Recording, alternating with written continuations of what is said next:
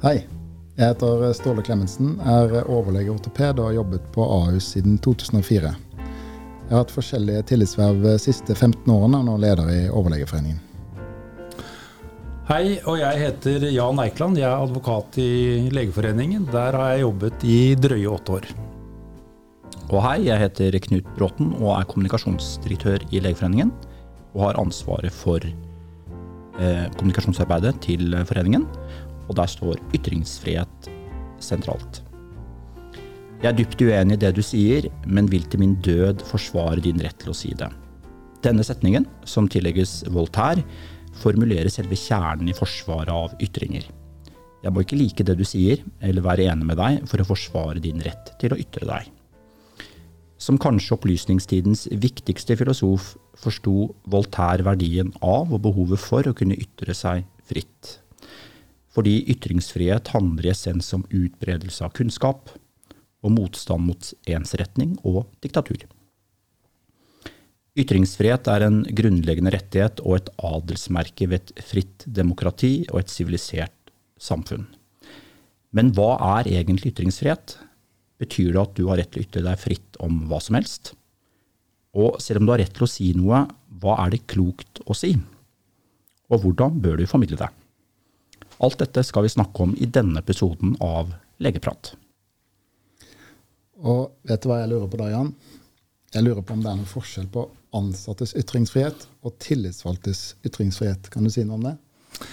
Ja, det kan jeg. Det er noe forskjell, men sånn innledningsvis, så Knut sa jo mange fine ting om betydningen av ytringsfrihet, men dette er veldig praktisk også, fordi at vi har masse henvendelser om det, og det handler da om arbeidsgiver som sanksjonerer arbeidstakere for at de har kommet med ytringer. Og det grunnleggende i det da, som jeg må starte med, Ståle, når du stiller det spørsmålet, det er jo at tillitsvalgte er jo også ansatte, slik at alle ansatte har en ytringsfrihet. Og det har også tillitsvalgte i kraft av å være ansatt. Og dette er jo en grunnleggende rettighet for alle mennesker, som er vernet gjennom Grunnloven, den er vernet i EMK, og det er forutsatt i mange forskjellige lovforarbeider i Norge. Og det er en personlig rettighet som gjelder alle borgere, men det har jo også en betydning for samfunnet ved at det er viktig at ulike meninger kommer fram. Og overført da, på vår sektor, i sykehus og andre helseinstitusjoner, så er det grunnleggende viktig at meninger blir sagt, for da hjelper det samfunnet til å komme på sporet av bedre løsninger. Og hvis det forties, så er det negativt for samfunnet. Og så er det en viktig ting ved ytringsfriheten som noen kanskje kan glemme, som det er viktig å være klar over. Det handler om at dette er en rett man kun har i eget navn. Man har ikke ytringsfrihet i andres navn. Og når jeg understreker det, så er det fordi at det er også praktisk, ikke sant? Hvis man er en lege ansatt på sykehuset, så må man presisere at det er i eget navn. Man uttaler seg ikke på vegne av sykehus eller arbeidsgiver, for da får du selvfølgelig problemer med rette. Men det som ytringsfriheten står opp mot, det er en grunnleggende rettighet, det er det som heter lojalitetsplikten, som foreligger i et hvert arbeidsforhold. Og det er en plikt som alle arbeidstakere har, arbeidsgiver har også det samme, men det er å oppføre seg på en måte som ikke skader arbeidsgivers legitime interesser. Og det man da vil se på, det er, altså her er det to hensyn som står mot hverandre, sånn er det ofte i jussen.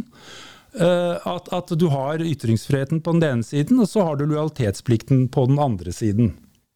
Og da må man veie disse opp mot hverandre, og da har det stor betydning at ytringsfriheten den er grunnlovsfestet, det er på en måte en høyere rettighet, mens lojalitetsplikten den er ulovfestet, den er på et lavere nivå. Slik at i de sakene vi har, så vil ytringsfriheten veldig ofte gå foran, men det er en grense for det. Og så er det der med med tillitsvalgte. Og det, altså tillitsvalgte ytringsfrihet, de har jo da i utgangspunktet den samme ytringsfriheten som ansatte, men så kan de i noen situasjoner ha kan du si, en snevrere ytringsfrihet. Men det er ikke ofte de sakene vi har står om, men det handler om at de i kraft av å også sitte i styrer, har en taushetsplikt gjennom ting de får høre i styrene. Slik at det kan du jo ikke gå ut med. Men det har vært en dom i arbeidsretten som handlet om en tillitsvalgt i Equinor, som gikk veldig høyt på banen, og han hadde en titel, han skrev et leserinnlegg i Stavanger Aftenblad med titelen «Misnøyens beger renner over», og han skrev blant annet: «For dessverre er beslutningstakerne i Norges største selskap akkurat like arrogante og kunnskapsløse når det gjelder det å styre risiko for storelykker. De bare kjører på og bruker styringsretten uten å lytte til dem som har skoene på.» Det var et ganske krasst angrep mot arbeidsgiver, og han fikk en advarsel for det, men da kom arbeidsretten til at det hadde ikke arbeidsgiver saklig grunn til, og de la da grunnleggende vekt på tillitsvalgtes rolle, og at dette var viktig at han sa. Du nevnte dette med at ytringsfriheten, motsatsen, det er lojalitetsplikten, og at ytringsfriheten har et høyere vern. Kan du gi noen eksempler på det som da vil kunne falle inn under illojale ytringer, altså siden det virker som det skal mye til da, men har du et eksempel på hva som kan være en illojal ytring? Ja, altså det kan jo, altså her er det jo to ting. Det ene er hva arbeidsgiver mener er illojalt, og det retten eventuelt vil komme til at er illojalt. Men hvis du går ut og kritiserer arbeidsgiver for at de sløser med pengene sine, for eksempel, og så vil arbeidsgiver kanskje oppleve det som en illojal handling, men der vil det jo være et spørsmål om det er grunnlag for det også. Ikke sant? Altså kan man føre faktabevis for det? Det er jo både en påstand om fakta, det er både en påstand om, altså det er en kommentar i det. Men det kan godt være at arbeidsgiver vil oppleve det som en illojal handling, men det er ikke nok at handlingen i seg selv er illojal, for at den skal ikke være vernet av ytringsfriheten, og for at de skal kunne sanksjonere det.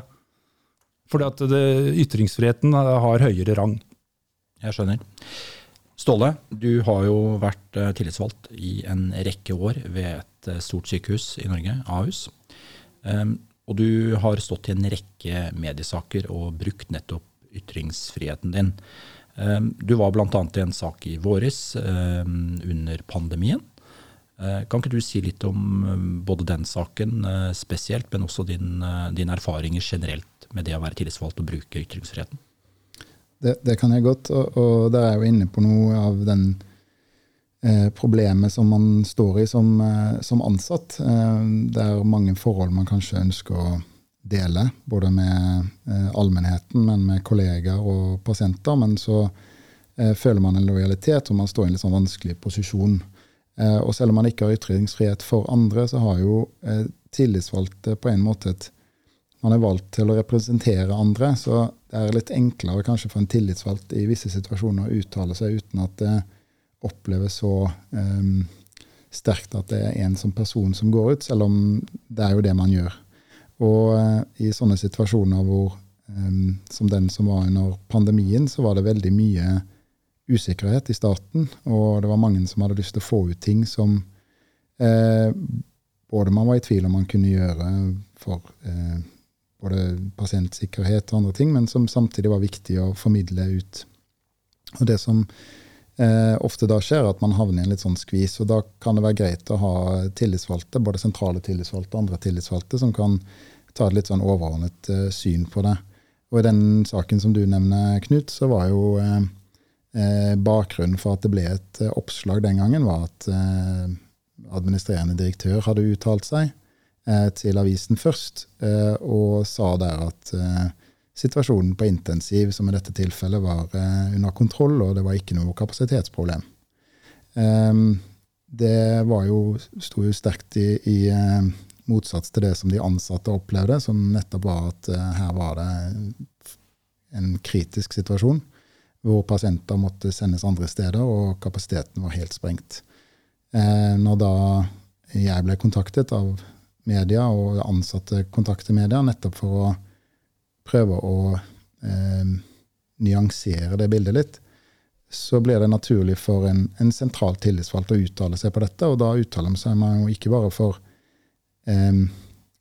pasientsikkerhet, men dette er jo også på vegne av de ansatte som ønsker å formidle at dette er veldig krevende å stå i, og vi ønsker å nå igjennom til både ledelse og myndigheter om at situasjonen er en annen enn det som formidles. Dette er jo veldig vanskelig hvis man får en lokal overlege eller tillitsvalgt eller sykepleier for den del til å gå ut med en sånn sak, så vil det kunne føre til risiko for både sanksjoner og at man oppleves å være illojal mot ledelsen, spesielt når man skal gå ut mot en administrerende direktør. Så det er jo dette med pasientsikkerhet og arbeidsforhold som gjør at leger ønsker å uttale seg, og vi har en forferdelig viktig stemme i de situasjonene, men man må tenke godt gjennom hva er det man ønsker å oppnå når man ytrer seg. Og det er nok mange som har lyst til å rope opp og rope høyt til media om små saker, men man skal alltid tenke seg godt om hva man kan oppnå, hvilke konsekvenser det vil få for seg og for andre rundt seg. Og i noen tilfeller så må man jo naturligvis si fra.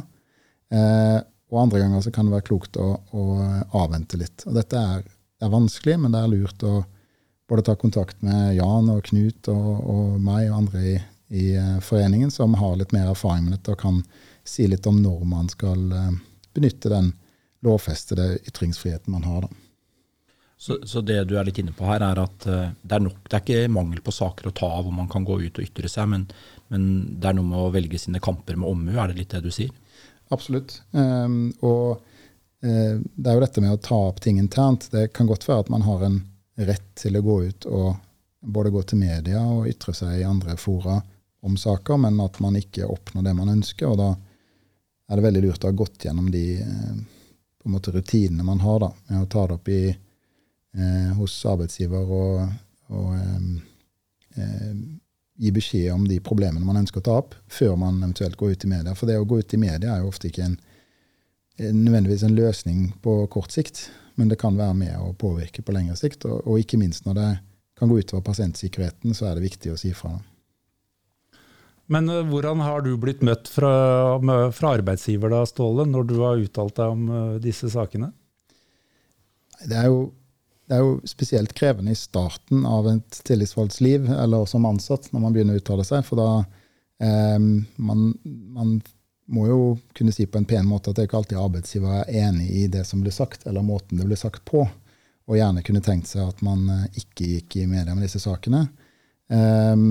Og det å få direkte kontakt fra, jeg skal ikke nevne navnet, men direkte kontakt fra ledere og høytstående ledere på ting man har vært ute i media om, som er ganske krasse, det er veldig krevende i starten. Men det sier jo, når jeg sier i starten, så betyr det at det har skjedd flere ganger. Og det gjør det jo. Man blir jo kontaktet, og man får jo på en måte det man føler er en beskjed om at dette burde du ikke ha gjort, og dette burde du ikke gjøre. Og så etter hvert så lærer man seg, som sagt, av og til tråkker man litt feil, sier ting man ikke burde gjort, og lærer seg litt bedre etter hvert å håndtere media også. Og som sagt, der kan man jo få god hjelp i Legeforeningen med kommunikasjonsavdelingen der, men ikke minst hos erfarne tillitsvalgte da. For det er krevende å stå i når man får den type oppfølging da. Og så, hvis jeg kan ta et annet eksempel, for jeg kan jo ikke gå inn i disse sakene, men det finnes mange eksempler både fra det sykehuset jeg har jobbet på, men andre sykehus, hvor før publikasjon så får jo ofte arbeidsgiver en motsvarsrett. Og disse sakene har blitt stoppet rett og slett fordi legene som ønsket å uttale seg følte seg såpass truet i sin posisjon at de ikke ønsket å gå ut med saken. Og da kan det være lurt at for eksempel en foretakstillitsvalgt eller andre uttaler seg i stedet for, som er litt mindre utsatt da. Du jo inne på noe, både det du tar opp her, sånn, altså ytringsklima på for eksempel sykehusene som arbeidsplass. Og det jeg lurer på da, Jan, at du som har studert mye de juridiske perspektivene på dette og rettspraksis og så videre, hvordan opplever du på en måte at forståelsen av ytringsfrihet på norske sykehus? Altså det ulike erfaringer, men jeg opplever nok at mange med bakgrunn i de sakene vi har, at det en god del ledere, mellomledere kanskje, som reagerer mer sånn på instinkt. Altså at det blir sagt ting som de ikke liker, og dermed har behov for å korrigere og sanksjonere det på ulike måter. Og det trenger jo ikke være med sånn formelle sanksjoner, ikke sant, med at du får en advarsel, men det mye som det Ståle godt har beskrevet, synes jeg. Altså at du får noen reaksjoner, og så det kanskje muntlig, liksom, hvordan skal du forholde deg til det? Altså du blir kanskje litt redd, du sier det har noe med trening og i starten og sånn, ikke sant? At man blir mer erfaren på dette etter hvert, men at det skremmer nok en del av våre folk, både tillitsvalgte og ansatte. Og så har jeg pleid å si, og også skrevet når det gjelder sånne ting, da, altså at altså som på en måte ikke det strengt juridiske, men altså kloke arbeidsgivere og kloke ledere, de bør heie på at ansatte og tillitsvalgte uttaler seg om ting, og fokusere på vanskelige ting, også når det kritikk, og også når det trøblete ting for arbeidsgiver. Og arbeidsgiver trenger jo ikke være enig i det. Altså det kan tenkes at det ikke fornuftig. Det jo mye i ytringsfriheten som strengt tatt ikke fornuftig, men i utgangspunktet så må de heie på det, slik at de bør ikke egentlig ha oppmerksomheten rettet mot hvor langt kan de ansatte gå, men de må ha et utgangspunkt, instinkt, som at dette fint, kom med det. Og det jo i berøring med noe du var inne på også, Ståle, for liksom en ting det juridiske det, men altså når altså, men det også noe praktisk her som handler om kommunikasjon, og det kan kanskje du si noe om, Knut. Altså hva en god måte å kommunisere på, ikke sant? Uavhengig av om du har rett til det eller ikke, eller om det skal sanksjoneres eller ikke. For det tror jeg også viktig for både ansatte leger og tillitsvalgte leger å vite litt om. Og det jo kjernen i kommunikasjonsarbeidet, det når det vi bør benytte nettopp retten til å ytre oss. Fra et foreningsperspektiv, fra et tillitsvalgsperspektiv, og hvordan bør vi benytte den retten, altså hvordan bør vi ytre oss, hva klokt å si, hva ikke klokt å si. Og det jo slik, det jo litt viktig å presisere det, tror jeg, at for det første så ytringsfriheten, det en rett man har, men det ingen plikt. Så som jeg pleier å si til alle som jeg i kontakt med, som for eksempel står i en situasjon hvor de blir kontaktet av media, eller vurderer å snakke med media. Hvis media kontakter deg, så kan det ofte fremstå som at du må uttale deg. Men det ikke en plikt å uttale seg til media. Det en rett du kan benytte deg av i et fritt samfunn som Norge. Så du har ingen plikt til å uttale deg til media, men du har rett til å uttale deg til media, hvis du ønsker det. Og da må man gjøre en vurdering, bør jeg uttale meg til media i denne saken? Og Ståle var inne på et ganske viktig perspektiv i så måte. Det jo ikke nødvendigvis mangel på saker å ytre seg på i norske sykehus eller i helsetjenesten, men du kan ikke ha mål av deg å ytre deg om alt, så du må prioritere. Hvilke saker det viktig å ytre seg på? Og da må man gjøre en større vurdering av sakens betydning. Vil det være slik at hvis jeg går hardt ut på denne saken, så vil det kanskje lukke noen dører, slik at jeg kanskje egentlig ikke får løst saken? Fordi vi har en tendens til å tenke at får jeg et oppslag i VG på dette, så det med på å løse saken. Men det finnes mange eksempler på det motsatte, at nettopp det å bruke media kan låse en sak, fordi da går det fort veldig mye prestisje i saken. Og da kan ledelsen få et behov for å lukke seg inne, og ikke ville gå i dialog med deg. Og så tror jeg et annet lille perspektiv, det rollene vi har. Når du tillitsvalgt, så har du en rolle på vegne av de ansatte og Legeforeningen. Og i det så ligger det faktisk at du skal kunne uttale deg i offentligheten. Det ligger både en forventning om det, og det ligger som en plikt på en måte til tillitsvalgtrollen. Og så plikten her sånn må jo ikke da forveksles med at du har en plikt til å bruke ytringsfriheten, men plikten ligger mer til at det, i kraft av å være tillitsvalgt, så en del av det, den rollen, det også å uttale seg i offentligheten.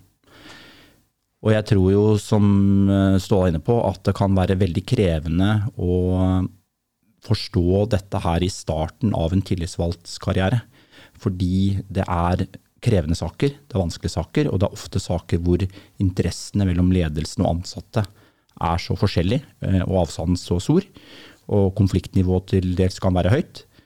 Og da tror jeg man vet av erfaring at da bør man benytte seg av den erfaringen som i organisasjonen, kontakte andre tillitsvalgte, kontakte mer erfarne tillitsvalgte, og ikke minst også kontakte juristene i Legeforeningen og vi som jobber med kommunikasjon. Spare med oss, høre med oss, fordi det en god regel det at flere hoder tenker gjerne klokt sammen enn ett hode alene.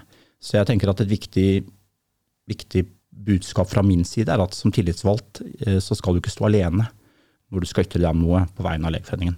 Du skal vite at du har et apparat rundt deg som du kan både bruke, spare, få hjelp, ikke minst når du uttaler deg og så videre. Hva skal være budskapet? Har vi forankret politikk på dette her? Har Legeforeningen ment noe før? Og så videre. Så det mange hensyn som ligger til det å uttale seg til media. Og skal vi få dette til å bli bra da, så gjør man lurt å benytte kunnskapen som sitter i organisasjonen Legeforeningen og fellesskapet som Legeforeningen. Og vite at man ikke står alene når man uttaler seg som tillitsvalgt. Veldig, veldig bra, Knut. Jeg tenkte bare å følge opp litt der, for det der, man kan få veldig god hjelp, og det viktig hvordan man formidler det, men det som jeg anbefaler tillitsvalgte og andre å tenke litt over når det saker, at media hopper ofte på, de har jo alltid en vinkling, sant? De hopper jo enten på de dramatiske sakene, hvis det forsiden av VG du vil på, eller det tidsskrift for Norske Legeforening, det ganske stor forskjell i hvordan du formidler saken, og spesielt de tabloide mediene ønsker jo å formidle litt sånn dramatiske saker, sånn at hvis du har en konkret sak på en avdeling, enten med noe som ikke fungerer for de ansatte, eller du har pasienter som utsatt, så vil ofte media kunne kaste seg over det og lage et raskt oppslag. Og dette oppslaget vil kunne skape stor ståhei internt, og også kunne skade sykehuset og de som jobber der. Det sjelden sånne enkeltsaker påvirke i veldig stor grad, opplever jeg. Hvis man skal ha saker som skal påvirke det du ønsker å formidle, så må du ha en litt sånn gjennomtenkt strategi, og det jo ingen tvil om at media kan vri en sak den ene eller andre veien. Altså det jo medias makt, det jo enorm, men samtidig så mange av disse helsesakene jo ikke det folk flest leste mest om, så man skal tenke litt over hvordan man formidler, og da jeg veldig opptatt av at man har gjort den jobben først, fordi hvis man får en sak i media alt for tidlig i prosessen på et sykehus, så vil kanskje man oppnå det motsatte av det man ønsker. Men hvis man har gjort en god prosess først, og får saker som kan følges opp, så vil man kanskje kunne endre på noe, hvis man ser at man ikke kommer noen vei. Så det disse betraktningene her selvsagt forferdelig vanskelig første gang man skal gjøre det, men ytringen også viktig å ta. Det jo ikke bare i media man skal ytre seg. Det jo også internt på et sykehus, i et system. Og som tillitsvalgt så vil du havne i veldig mange fora hvor du kan ytre deg på vegne av ansatte, og det kanskje vel så viktig å gjøre det der som på forsiden av VG. Ja, og ytringsrett ikke bare mediekontakt. Det som sagt også den dialogen som internt på arbeidsplassen hver dag. Og man må også huske at man skal ivareta det, og faktisk også fra dag til dag samarbeide med den til enhver tid sittende ledelse, som det selvsagt kan være utfordrende hvis det mange vanskelige saker. Og du inne på noe helt sentralt der sånn, i det du sier, Ståle, fordi det kommunikasjonsstrategiske elementet, det kunne vi jo sikkert hatt en egen podcast om, bare det. Det selvsagt veldig viktig her, og det det jeg egentlig mente ved at en tillitsvalgt skal ikke oppleve å stå alene ved å gjøre disse vurderingene, særlig ikke hvis du fersk tillitsvalgt. Da bør du kunne ha et apparat å hvile deg på, eller lene deg på, i vanskelige saker, slik at du kan få også disse strategiske betraktningene, og ikke minst de historiske betraktningene, om hvordan denne saken har blitt håndtert før, eller hvordan dette oppstod i utgangspunktet, og så videre. Da det noe med å bruke Legeforeningen for det har vært da, som tillitsvalgt, å få råd og innspill til hvordan man løser det. Og så tenkte jeg, Jan, i det du sa, et sånt konkret spørsmål, og det går litt på, det forskjell på faktaytringer når man benytter seg av ytringsfriheten og meningsytringer? Det utviklet noen momenter som domstolene legger vekt på i spørsmålet når de veier ytringsfriheten og lojalitetsplikten opp mot hverandre, og det en av de tingene. Altså det en faktaytring? Det påstander om, som kan la seg dokumentere eller ikke, eller det en mening? Og der det sånn at, og noen ganger så kan det være glidende overganger i det, da, men det noen rene typetilfeller. Men hvis du framfører usanne påstander, altså som ikke dokumentariske. Hvis du sier at administrerende direktør i sykehuset har stjålet penger fra kassa, og det ikke kan dokumenteres, da strever du, ikke sant?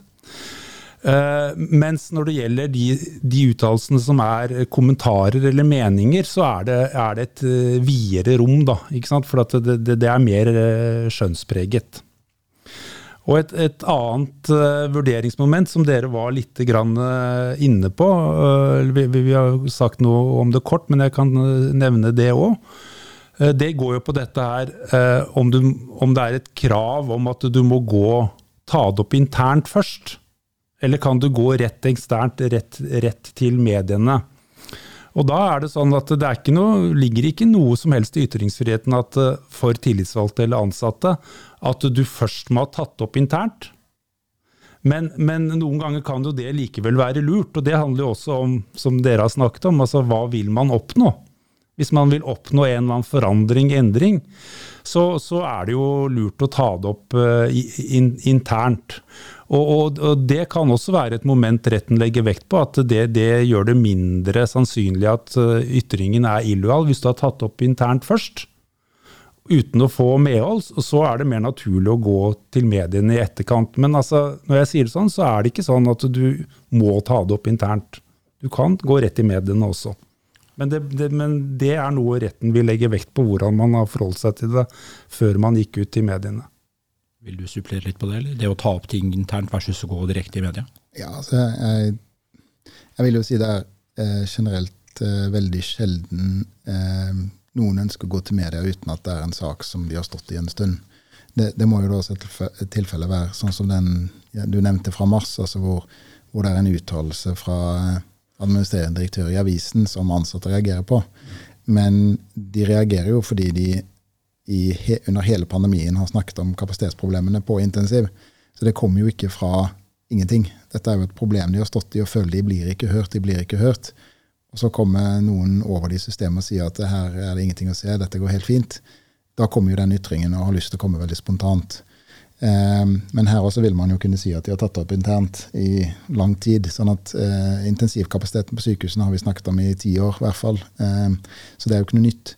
Men det gjelder de fleste saker, synes jeg, Jan, at de sakene jeg har vært involvert i, hvor det har vært tillitsvalgte eller ansatte som ønsker å uttrykke seg til media eller til andre, så det jo saker de har virkelig forsøkt internt å ta opp. Dette jo langvarige prosesser, om det behandling, manglende kapasitet, arealer, datasystemer, hva som helst, så jo dette noe legene veldig engasjert i, og de sier de kommer ingen vei, og det jo da man ønsker å gå til media med det, som regel da. Ja, det også min erfaring at tillitsvalgte rundt omkring, de utøver jo rollen sin ofte internt i tjenesteveien hele veien, og prøver å få til endring og påpeker det som ikke fungerer. Og så blir media innimellom et virkemiddel av flere virkemidler, når man har uttømt andre virkemidlene, for å få oppmerksomhet om en viktig problemstilling eller en sak, eller i de tilfellene du nevnte, hvor det en spontan reaksjon på noe, sånn som dette VG-oppslaget fra mars for eksempel. Men der også det jo en forhistorie hvor ting har blitt tatt opp, og man har følt at man har stått i en situasjon hvor man kanskje ikke har blitt hørt over tid. Da. Dette et stort tema, et vidt tema. Vi kunne nok ha snakket mer om det, men jeg tror vi har fått en god innføring i hva ytringsfrihet både og hvordan man kan bruke den, og ikke minst hva man bør tenke over når man benytter seg av den. Da gjenstår det bare å si tusen takk for praten. Takk for praten. Takk for praten.